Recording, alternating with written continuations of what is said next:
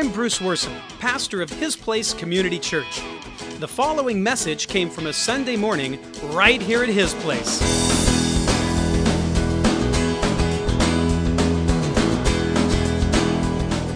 Are you a prisoner of unforgiveness?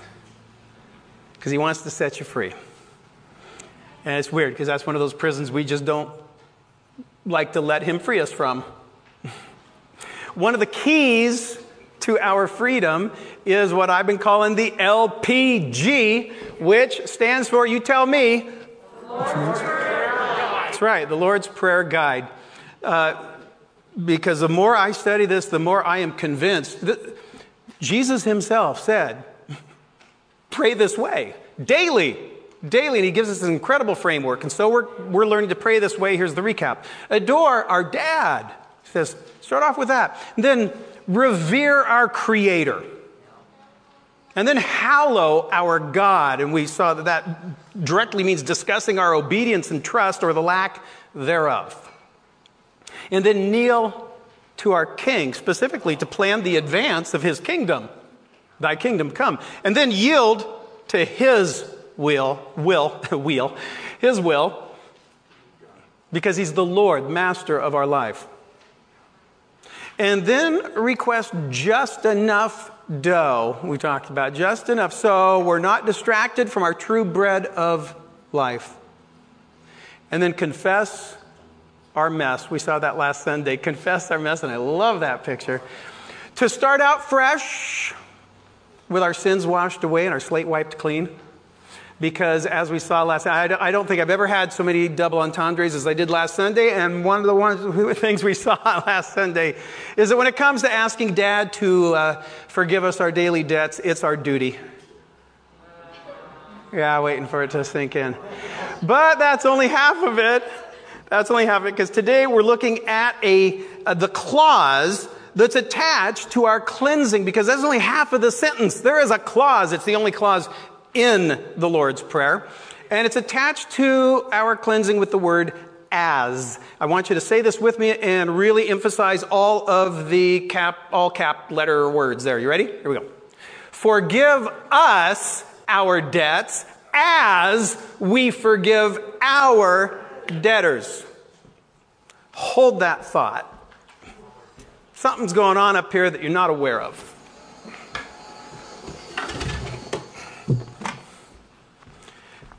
The leak is back. Yeah, we just had it fixed again. I kept hearing this little ding, ding, ding. It's like, what's going on? Did I put that in the right place? Oh, we got a couple. Catch them both. No problem. It's just coming out of the light. Oh my, okay. Forgive us our debts as we forgive our debtors, and that is referring to those who owe us an apology, and they haven't paid up, or they owe us like just some remorse for something they did, or a confession, just admit it, or they owe us repentance, or restitution, or all of the above. Forgive us our debts as we forgive those, our debtors. And the thing is, His clause is really easy to ignore when our clause come out. And so, Jesus, this is really funny because He picks up this thought the moment He says amen. He goes right back to watch how He does this. So it's forgive us our debts as we forgive our debtors, and do not lead us into temptation. This is Jesus teaching them how to pray. But deliver us from the evil one, for yours is the kingdom and the power and the glory forever. For, which means because, or you see, about that as we forgive our debtors, He now goes on saying, for if you, and it's just so funny that as soon as He says amen, He goes right back to this. Because He knows that it's real easy to overlook. Because if you forgive men their trespasses, your Heavenly Father will also forgive you. And so I want you to notice, He goes from the word for debts to the word for trespasses. He goes from debts, that's what others should have done, what they owe but didn't do for you, so they owe. But now, with trespasses, that's what people, they crossed the line. They went where they shouldn't. It's what they shouldn't have done, but they did to you. And so it covers the full spectrum. And then he ends by saying, but if you do not forgive men their trespasses, neither will your Father forgive your trespasses when you cross the line. And why is that? He can't, because see, what we owe our Father, who is our righteous judge, when we're asking for forgiveness, that we're standing before our judge. We owe him the paying forward of the same grace and mercy that we've received. In fact, just after washing the feet of Judas, the night before his crucifixion, and Jesus knew this guy's going to betray him, Jesus washes his feet, and then he said to his disciples, I, as the ultimate mentor, that's how we see him today, the ultimate mentor, I have set you an example that you should do as I've done for you. So we don't have a choice. We must learn from our mentor and wash the feet of our trespassers, those who trample on us and cross that line. And so this is one sentence with these two halves. And the reason this goes hand in hand with our own cleansing, the forgiving of others, is because of the two greatest barriers to peace and joy. They go hand in hand. The two greatest barriers to peace and joy. The first is guilt. Guilt. And guilt comes from the bad that we do to others. And so we feel guilty. And the only true and lasting relief is to, we saw this last week, is to confess our mess and receive forgiveness. Guilt. The second big barrier, resentment. Guilt and resentment. And resentment comes from the bad that others do to us. Their messes on us. And the only true and lasting relief is to profess our pain and offer forgiveness. That's it. Two sides of the same coin. They go hand in hand. So the very best way that we can ever pray for true and lasting peace and joy. I want to pray for peace and joy in my life. Well, forgive us our debts as I forgive my debtor. It's to sincerely ask our judge to forgive our messes as we, like our master mentor, forgive those who made a mess on us, made a mess against us.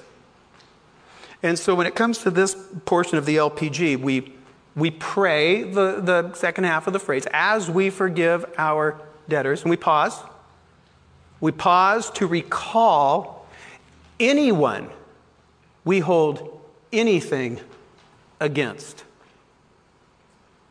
And then we personalize this portion by forgiving one another, even as God in Christ forgave you, and not be overcome by evil, but overcome evil with good. And then wipe away guilt and resentment and powder yourself with true and lasting peace and joy. Daily, starting out fresh. I don't know if you were here for it, but do you remember my challenge to try physically kneeling before our King when discussing the advancing of his King, your plans to advance? I said, just for the fun of trying it, when you come to that part of the Lord's Prayer in the morning, kneel down, and because you're kneeling before your King, go on one knee and talk about the advancement of his kingdom, and just be fun to try, and because it helps you feel what's actually taking place. Okay, well today I'm thinking maybe we should try standing before our judge, before the throne, when we ask for the forgiveness. Because Paul says, when you stand praying, if you hold anything against anyone, forgive him.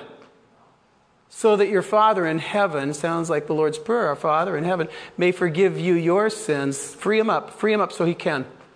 When you stand praying, if you hold anything against anyone, I thought, actually standing, just trying it, to physically stand and see yourself standing before the throne, because now I'm asking the judge. He's my dad, my creator. He's all those things, but he's also the righteous judge. And to actually stand before our judge's throne of grace while asking for forgiveness would likely help to drive us to lean heavily on our high priest, our loving high priest, and learn from our master mentor, who clearly says, "My command is this: love each other as I have loved you. Bear with each other and forgive whatever grievances you may have against one another. Forgive as the Lord forgave you. For we do not have a high priest who cannot sympathize with our weaknesses, no, but was in all points tempted as we are, yet without sin. Let us, therefore, come boldly to the throne of grace, that we may obtain," look at this, "that we may obtain mercy," that's the one thing we want to do, "and find grace to help in time of need." Find grace to help in time of need. "So we may boldly say, 'The Lord is my helper. I will not fear. What can man do to me?'" Well, the answer to that is plenty. Plenty. They crucified Jesus. They murdered most of the apostles. What can man do to me? Oh my goodness, let's start a list. So you see, fearlessness to forgive isn't based on ignorance. It's based on courage that comes from focusing on our mighty mentor. I mean, compared to him, what can man do to me? Compared. What could man do to me that could cause me to deviate from my path? When it comes to us forgiving others, we just have to realize in our heart that it's not about our graciousness to them. I'm just so wonderful. I'm going to extend grace to all these people who hate on me. It's not about our graciousness to them. It's about our gratefulness to him. There is no compelling reason to forgive those who've hurt me. I'm sorry, I'm not God. I don't think that way. And it's like, out of the kindness of my heart, I just want to shower the people who hate me with love. I don't. There's no compelling reason to forgive those who've hurt me if I only see it as my generosity. I don't feel like being generous. But it's so important, so critical. I'm empowered to forgive when I begin to see it as my gratitude to Christ, who died while he cried, "Father, forgive them," for the right to forgive me. So you see my conclusion. To be unforgiving is to be ungrateful to God. And that's just the worst. And to illustrate this, Jesus tells about these two co-workers in debt, the wicked servant or the unmerciful servant, or there's another one, unwicked, unmerciful, and there's a third one they call it, the ungrateful. I like that one, the ungrateful servant. I like the picture. It's an old painting, but the guy's just throttling his co-worker. That's how we feel sometimes with our co-workers. Well, in the story, one guy owes the boss about, in modern day money, $6 billion. It's meant to be comically large. This amount could never be paid back. And the boss cancels his debt completely. But then this wicked guy, he turns right around and throws his co-worker into a debtor's prison for a sizable but much smaller debt. And I got to be honest, this parable has always bothered me. I don't like this parable. I've taught on this parable, and I've never felt real good about it. It's just very, very bothersome. It's just, here, take a look. Here's why. It starts off okay here at the end. The master called in, but that word for master is Lord. The master called the servant in. You wicked servant, he said, I canceled all that debt of yours because you begged me to. Shouldn't you have had mercy on your fellow servant just as I had on you? So far, so good. Jesus will tell us that the master there represents our Father. Here's where it gets weird. In anger, his master turned him over to the jailers to be tortured until he should pay back all he owed. This is how my heavenly Father will treat each of you unless you forgive your brother from your heart. He unforgives us. He reimposes the debt that's canceled on the cross. And there's no second chance here in the story. That boss isn't about to forgive this guy a second time. And he's not getting out until he repays everything. And he's not put in a debtor's prison where there's a chance of restitution. He's turned over to be tortured. And this is what Dad will do if we don't forgive someone. Do I have to be saved again? He took away my forgiveness and he uncanceled my canceled debt. You see my problem? When you really look at it, it's like, and people will say, well, you can't press an analogy too far. Press it. That is the analogy. We're not pressing anything. Jesus says that's how my Father will be. Okay, well, I tell you all this because we got a solution. You see, Pastor John and I, we went after it at my sermon meeting on Tuesday. I have sermon meetings every Tuesday, usually with John and Noah. This week was just John, Pastor John. And I have to tell you, because I like you to know what we're like behind the scenes, those meetings can get a little heated. And by a little heated, I mean very heated. And almost always because of me.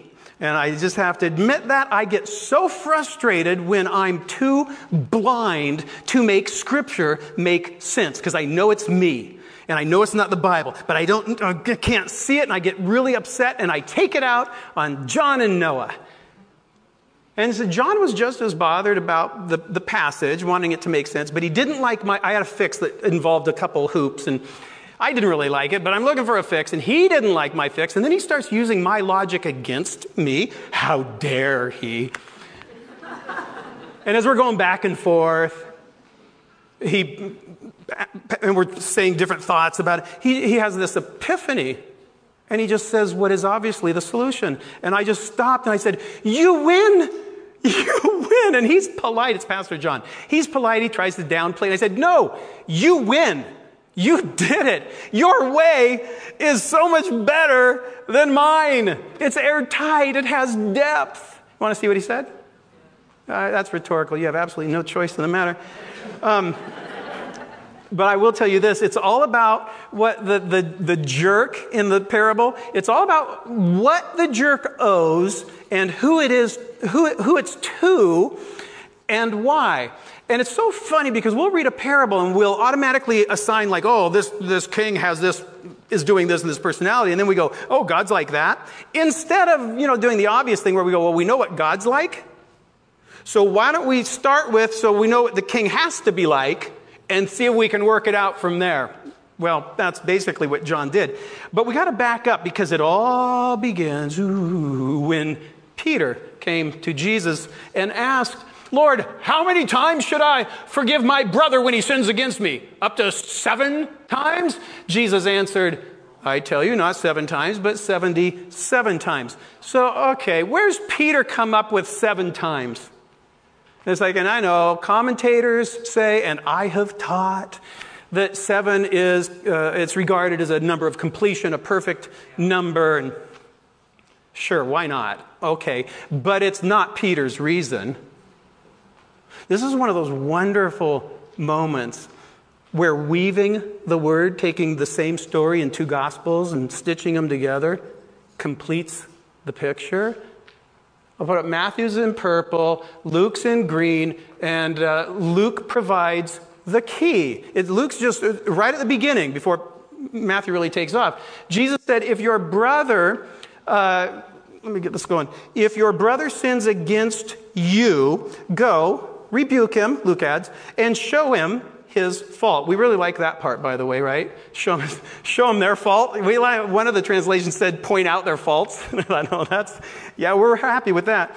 Till we realize it's with gentleness and love, and then, okay. So, and just between the two of you, you're trying to make reconciliation happen. If he listens to you, and now watch Luke, because he inserts this. And if he repents, Jesus says, forgive him. If he sins against you 7 times, that's where Peter got it from. It's what Jesus said. But look, against you 7 times in a day, and 7 times comes back to you and says, I repent, forgive him. You have won your brother over. Okay? But if he will not listen, well, then we have to seek reconciliation. Take 1 or 2 others along, meaning who can help him understand, so that every matter may be established by the testimony of 2 or 3 witnesses, 2 or 3 gathered together in his name. If he refuses to listen to them, we'll seek further reconciliation and tell it to the church. And if he refuses to listen, Jesus says, even to the church, then treat him as you would a pagan or a tax collector. How's that, Jesus? Oh, weren't you listening just a little earlier? I told you to love your enemies, and I said, you better love them, and I quote, or you're no better than a pagan or a tax collector.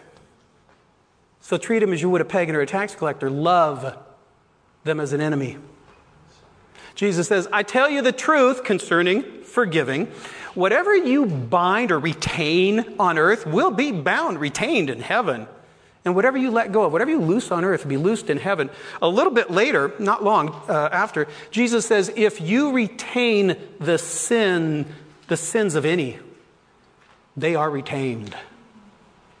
Now look what Jesus says. Again, I tell you, we're still on the same topic.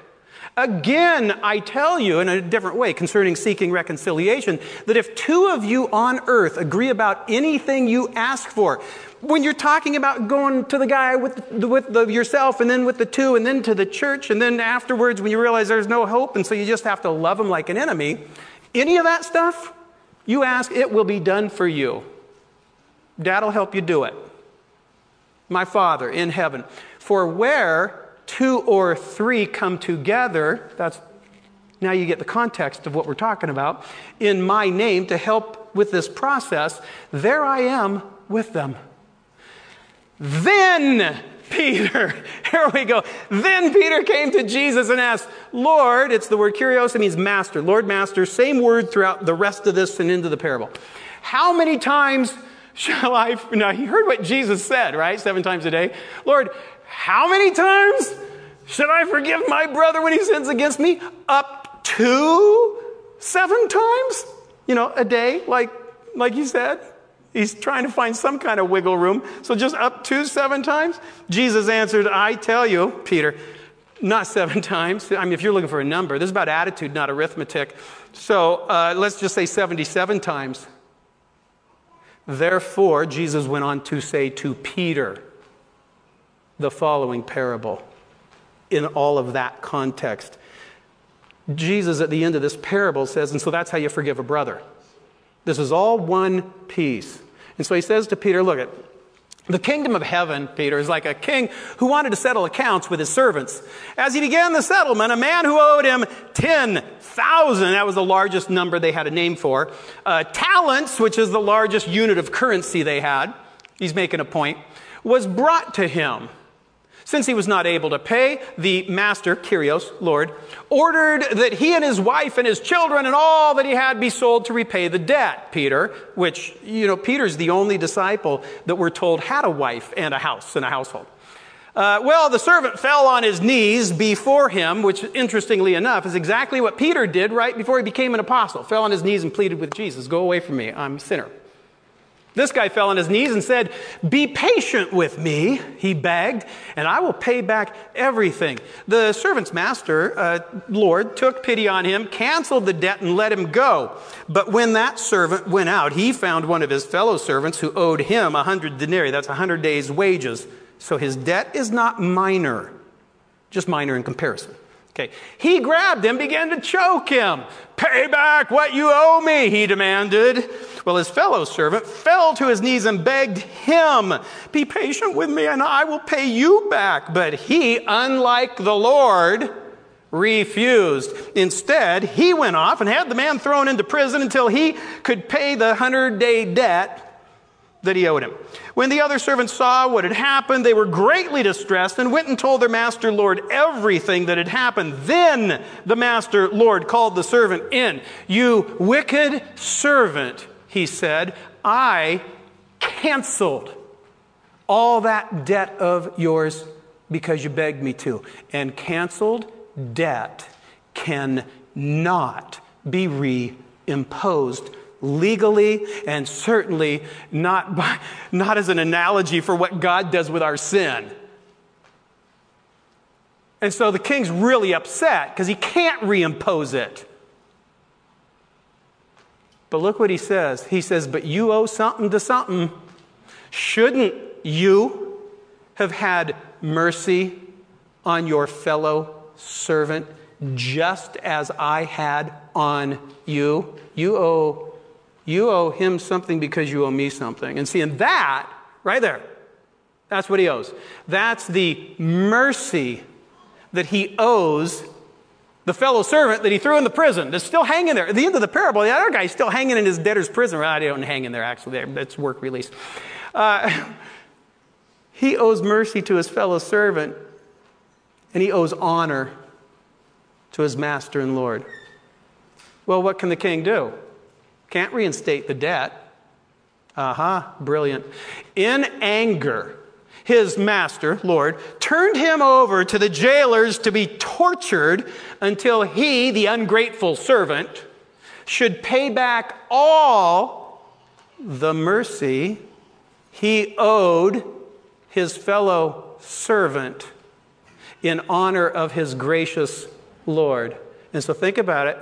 You get it? He only gets out of the dungeon by releasing his fellow servant from the debtor's prison. That's really good, because that really matches our Father. He says, you're going to be tormented until you pay all the mercy you owe him because of all the honor you owe me. And so you're just going to be tortured until you show it. You pay him. And then he gets out and you get out. And that's when Jesus says, this is how my heavenly Father will treat each of you, Peter, unless you forgive and loose the unpaid debts of your brother. It's not just 77. Got to do it from your heart. Now, the strange thing about this dungeon is that there's no lock on the door, and I'll tell you why. Because that tormentor, the torturer that Dad turns us over to, turns out to be our own resentful heart. Plenty of scriptures on that, how he's turned them over to their this, that, and the other heart, bitter heart, lustful heart, angry heart. You see, as long as we hold a grudge, it holds us in bondage and torments us, tortures us. And to get out, we got to release the other guy. It's brilliant. We got to release the other guy or gal that we're holding in our little debtor's prison. But you see, sometimes we're so afraid of letting the other guy off the hook that we just keep hanging. We just keep hanging on to our animosity and hostility and bitterness, not realizing that's the dungeon of our torment. And we're as free as we want to be. You just got to let the other guy out. The prison you threw him in. And the worst of the worst, I mean, if I really look deep at myself, embarrassing. The worst of the worst is when one of our offenders sincerely says, I'm sorry, but we're not ready to let him off the hook yet. So we stay in the dungeon after they're released. They're out. And we're still in that dungeon, fantasizing about how this is really getting them. If there's anyone you'd rather see suffer than receive undeserved mercy like yours, what you received, then I'll tell you this, that grudge has still got you on the hook in the pit. And you may be numb to it, but you're being tormented. You're in prison. Jesus wants to set you free. That's why the Apostle Paul lovingly, strongly warns us, do not take revenge, my friends, I'm your friend. But don't take revenge, but leave room for God's wrath, for it's written. We got a written warning. It is mine to avenge. I will repay, says the Lord. And I will repay. It's also a promise. I will. Trust me. You see, clear back in the beginning, this is where it kind of started. The Lord said, if anyone kills Cain, Cain was the son of Adam and Eve who killed his brother. And God says, I'm doing a work in Cain. You guys don't get to. And so he makes this announcement. If anyone kills Cain, he will suffer, vengeance at the hands of God 7 times over. And then Peter came to Jesus and asked, Lord, how many times shall I forgive my brother when he sins against me? Up to 7 times. And Jesus answered, you didn't read far enough. You just got to go just a little further down the page after Cain, because you see Cain's great-great-grandson Lamech, a little later, said, I've killed a man for wounding me. Why? Because God's wrath wasn't good enough. If Cain is avenged 7 times, then Lamech 77 times. That's us, right there. That's what we do. You wound me, I kill you. We're wired to desire holy wrath, vengeance. Our childish problem is that we think it's within our grasp to dispense it ourselves while under the influence of emotions. But our Lord's vengeance isn't contaminated with selfishness and sinfulness and short-sightedness like ours. In fact, it's carried out with perfect impartiality and unconditional love to accomplish a much higher purpose. So understand, when we take revenge, we are taking something precious from Dad, which means we're packing on more debt load of our own. Ever had, and I know a lot of you have, ever had a kid make a mess on you while you're changing their diaper? Yeah?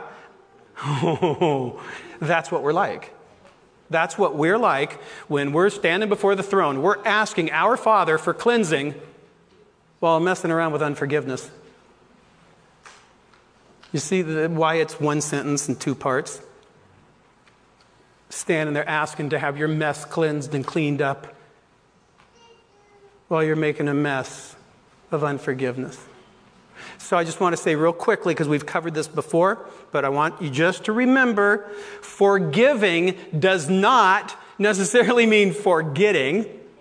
It doesn't mean justifying or downplaying or resolving or legally pardoning or trusting. Okay?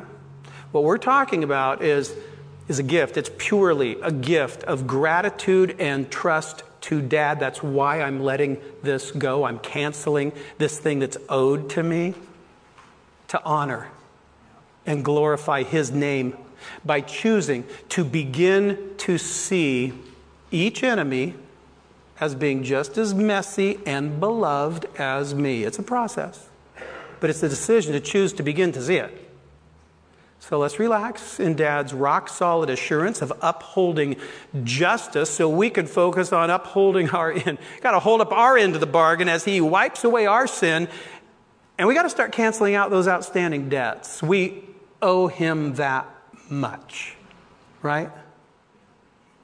In fact, we owe God the glory of showing the world His love. One canceled debt at a time, by paying forward the undeserved mercy that we've so richly received. It's a good place to stop. Let's now memorize together what we'll personalize alone. Our Father in heaven, hallowed be your name. Your kingdom come, your will be done on earth as it is in heaven. Give us this day our daily bread, and forgive us our debts as we forgive our debtors. And do not lead us into temptation, but deliver us from the evil one. For yours is the kingdom and the power and the glory forever. Amen. Amen.